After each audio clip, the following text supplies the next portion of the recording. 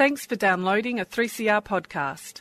3CR is an independent community radio station based in Melbourne, Australia. We need your financial support to keep going. Go to www.3cr.org.au for more information and to donate online. Now stay tuned for your 3CR podcast. There is a place where time stands still, where nature is harsh and demanding, where only the quick and the strong and the deadly can survive. This place is no place for civilized man. I want my land. Took it in the guts, Barry. Far away from my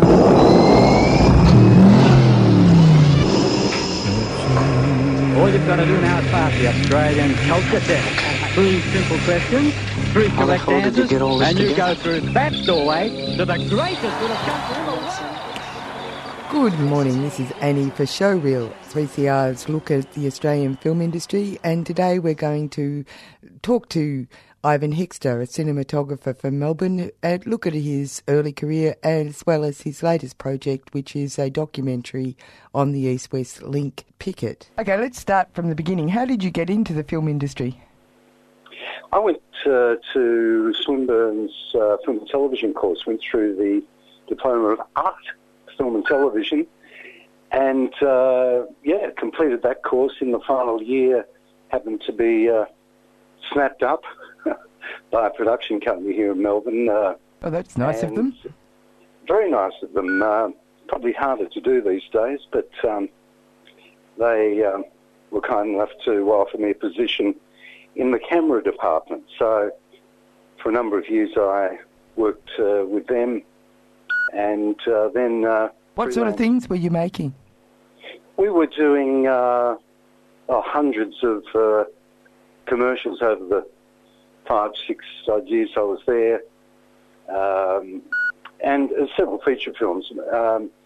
It was with a quite famous production company that is no more, Bilcock and Copping, and Robin Copping and David Bilcock were the driving force behind that production company, and they were producing a lot of commercial content, some corporate type content, and of course then stepped into feature film production, mainly through working with Tim Burstall, and I think we're pretty much associated with all the features that he produced, that period of mid-70s through to early 80s, that sort of time frame.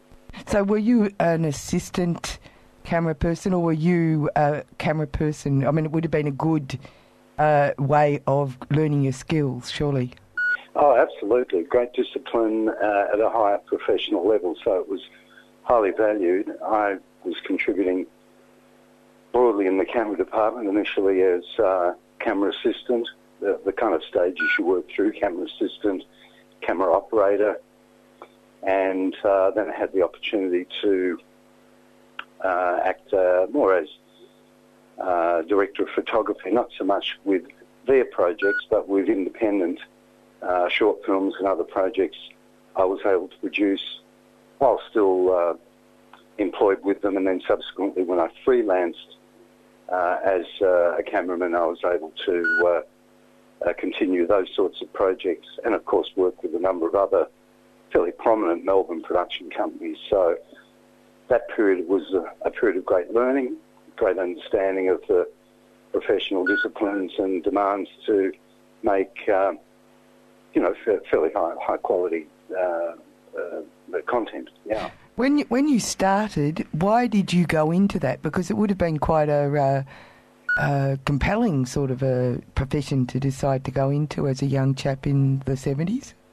Well, my first official job in, if you broadly say that industry, was at Channel 9 here in Melbourne. So prior to entering the Swinburne Film and Television course, I was offered a position at Channel 9, and at that time you could undertake let's call it an apprenticeship, where you would start in the mail room, literally, kind of getting the lay of the land, and that was a kind of 6-month, perhaps 12-month assignment. And the idea was you'd get an opportunity to review all the operations of a television station, a television network, and then make some decisions as to where you felt you would best fit in. So I had that opportunity prior to Swinburne, but the result of that was that I couldn't see a place I wanted to fit in. It's a little surprising, given at that time an 18-year-old, I clearly had a passion and great interest in broadcast work, in television or in film, but I felt quite not disillusioned, but I just couldn't find a niche for myself, and so I chose to leave Channel 9 and felt I really needed to broaden my understanding of the medium, and hence had the opportunity to enter the Swinburne course and continue on from there. I suppose that in a way what you're saying is that there's you had a sort of a commercial background in a sense, so you saw the whole area in a commercial sense, but then your artistic needs came into play, right? I think that's very accurate, Annie, and if you choose a career in film, television, it has to be tempered by commercial realities, and I understand that and I accept that. But at that time and at that time of my career, I certainly had, and still do have for that matter, a passion about content that matters. And one can argue what that might be, but I just couldn't find a lot of substance to the content that, in a sense, at that time at Channel 9, they were like a relay station, really, apart from some live programming that studio-type program they were doing at that time, live variety show-type programming. That was kind of it. Yeah, so your career has basically developed with the film industry itself, in a sense. Yeah, I think that's true. And of course, we've come a heck of a long way since then, given the digital revolution and the way in which, new media is clearly the platform for now, of the times. But, content is king, and, content has always been king, and it's just a matter of finding a niche to continue and nurture, if you like, the inspiration to still sustain itself. In that earlier period that you were doing commercials are like short films where you have to construct a notion visually very quickly and then get out, basically. Was that a good training ground for the future work that you did in feature filmmaking? It was a fantastic learning for the disciplines, more to do with the perhaps technical / craft aspects of the medium. But eventually, just thinking about that, my freelance career ended after a toothpaste commercial. I'd been working in the studio for seeming an endless period of time. I just remember this toothpaste commercial with this kind of Sydney director who was obsessive about looking the part, but not really, in my view, having quite the substance to play the part. But nevertheless, at the end of this commercial, on this particular day in the studio, I sort of came to the conclusion I couldn't do it anymore, Annie. I just work with dills. I was sort of racked with a sense of futility, and my learning in that sense of, fairly high levels of the craft in terms of having budgets and resources and crews and all the things that everyone would love to have on any production seemed to mean less and less to me, and my own contributions seemed to be so contained, if you like, that I felt I had to move on. And so I did, and chose not long after to start my own production company. Well, before we go on to that and the trials and tribulations of that kind of a choice in the industry, working on feature films, you've just touched on the ad where you worked towards a director who basically led to a deeply frustrating experience. But if you were working on a feature film, you worked on a variety of feature films. What was that like, working with directors in a completely different kind of milieu? Well, to me it was a much more compelling and rewarding experience because it touched on a number of aspects of the medium and the crafting and production of content that I guess I felt more affinity with, if you like. So working, on, there's no such thing as, I guess, a typical feature film, but many feature films tend to have common elements to them. You obviously have quite an extensive and professional crew. You have the facilities, the means, the equipment and so on to be able to produce high quality results. You have a cast and actors and so on who are there to specifically deliver certain performance. And the director's role, of course, is to orchestrate all that and bring it together in such a focus in a way that the vision is fulfilled, whatever that might be. So, and it's an organic process, although it's fully scripted, and there's opportunity for improvisation and for capturing the moment in the best way that can be done, or as the director sees it. So that was quite a rewarding experience and a very an experience that felt much more growthful, if I can put it that way. And well, it's clear that in feature films that the director, obviously the script, the director, the editor, and the cinematographer are key elements to the result. Do you feel that you had sort of started to create a kind of film vocabulary that you could say when you looked at the film had an Ivan Hexter feel about them?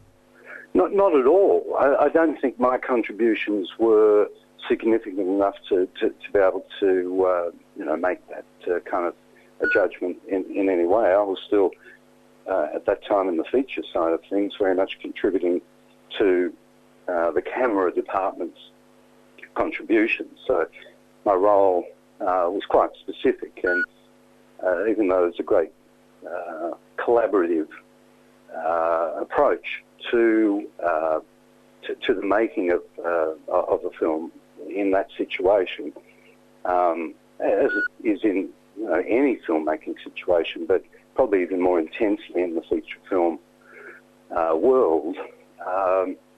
The contributions you make, they're important within that context, of the department, if you like, that you're contributing through. So, no, I don't think my role was particularly significant at all, but rather it was a great learning ground and a great opportunity to understand how, or the processes behind making a feature film, on time, on budget, all the things that come into play. Now, you then went on to run your own production company, which of course then means that you have to deal with the business side of things. But does that mean that you were a cinematographer for hire?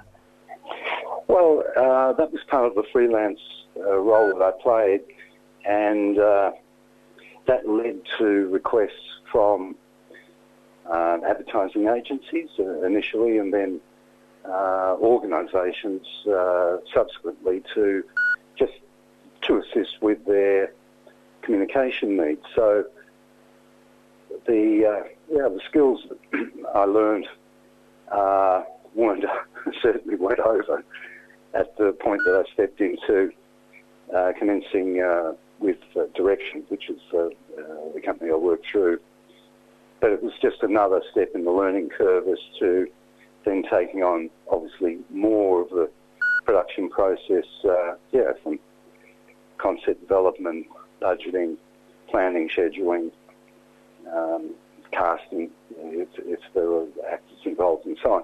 So I guess all the experience that preceded that point in time had enabled me to step, reasonably confidently into that arena, kind of knowing certainly what a professional approach was about, and then it was up to me to deliver that. Yeah. Tune in to On Screen and find out more about what's on the big and the small screen each Saturday, 11am till 12 noon on 3CR. It's a program on film, on filmmakers and on film festivals. It's called On Screen, but it's on the radio, 3CR.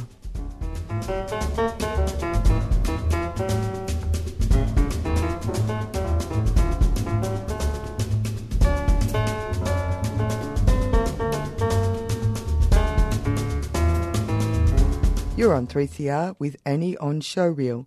We're having a chat with Melbourne cinematographer Ivan Hexter, and we're going to move on to talk about his latest project, which is a documentary about the East-West Link picket. Now, it's interesting because I met you down at the East-West picket, and you had decided that you were going to start collecting footage, and you're in the process of, it's a long haul really, to make a film about that whole outstanding activist activity.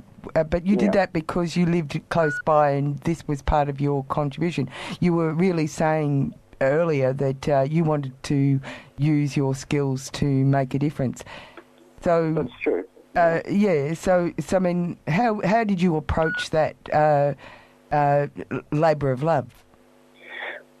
Well, if I could begin by saying, as you, I'm sure, would be aware, and listeners would be aware, entering into a kind of documentary project that you're not quite sure how things will unfold means you've got to have a lot of flexibility, determination, passion, I guess, for staying with a project over an indefinite period of time. Now, that commenced 18 months ago. Yeah, long haul. 2 years ago. A long haul. Long haul, and you were there too a lot of the time, so you know that community actions, pickets and the protests and so on that occurred were, a fantastic response from the community who so strongly objected to that East-West Link project. But because in a filmmaking sense, you're never quite sure how things will play out, who you'll necessarily meet in terms of individuals who are playing a significant role in, shaping or trying to shape the outcome of those protests and so on. So it's a kind of organic process that, even now, nearly 2 years later, although it has been defeated, it's still in a period of determination, I guess, as to what the outcome will finally be for Victorians, for the state, for taxpayers and so on, given that the new Andrews government is trying to, and honourably keep their pledge not to build it yet, are up against some substantial commercial forces that would like to see otherwise. But in terms of the filmmaking process, you've got to kind of go with the flow, and by that I mean you try and stay abreast of what's happening. You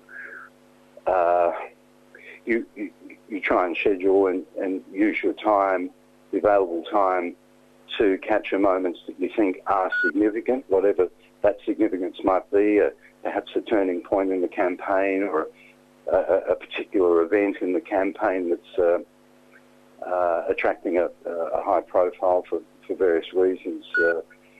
As you know, there were times during that whole period where the picketers particularly were not just vocal but very articulate about putting forward alternate public transport options and considerations for Victorians. And the mainstream media, particularly when the police became more actively involved and I would say more aggressively involved, created a lot of headlines across all the mainstream media.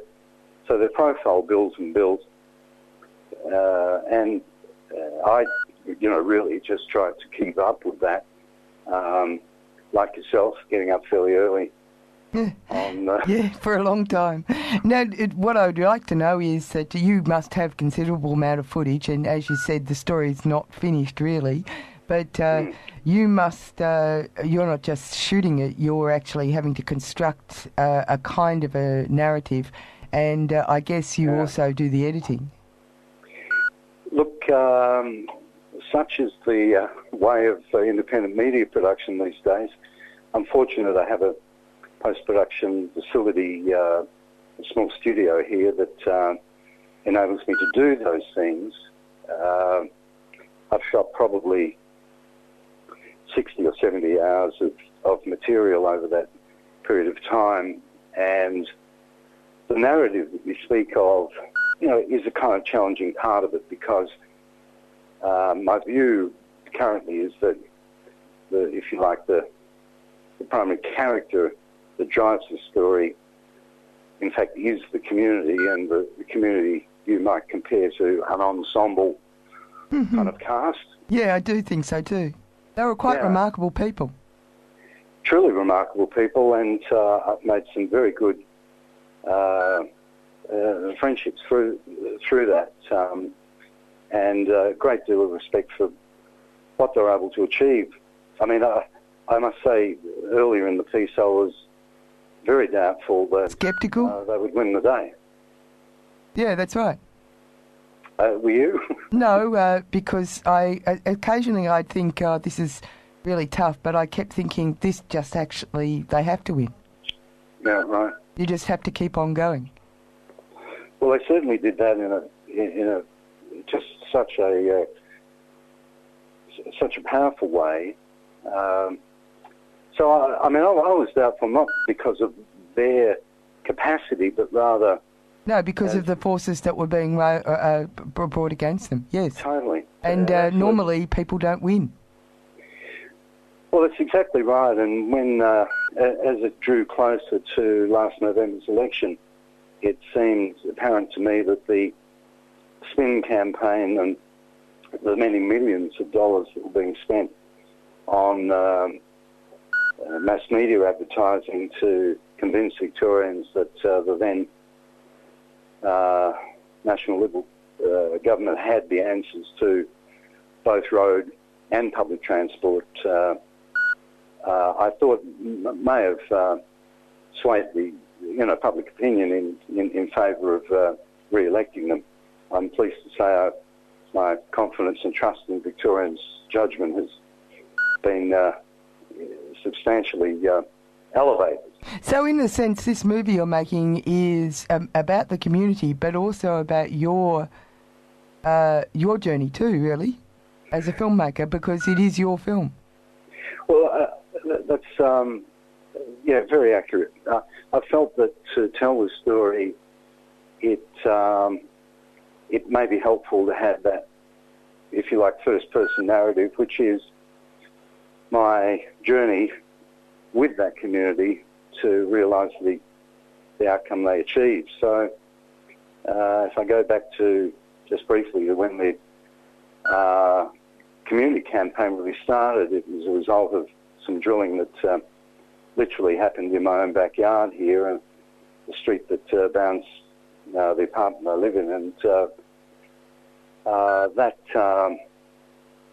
that action was a catalyst for me to initially take some interest, obviously, in what was going on, but then very soon after, a commitment to follow it through in whatever capacity I could to hopefully make a film that celebrated a victory. But, of course, at that time, I felt that was less likely than as it turned out to be.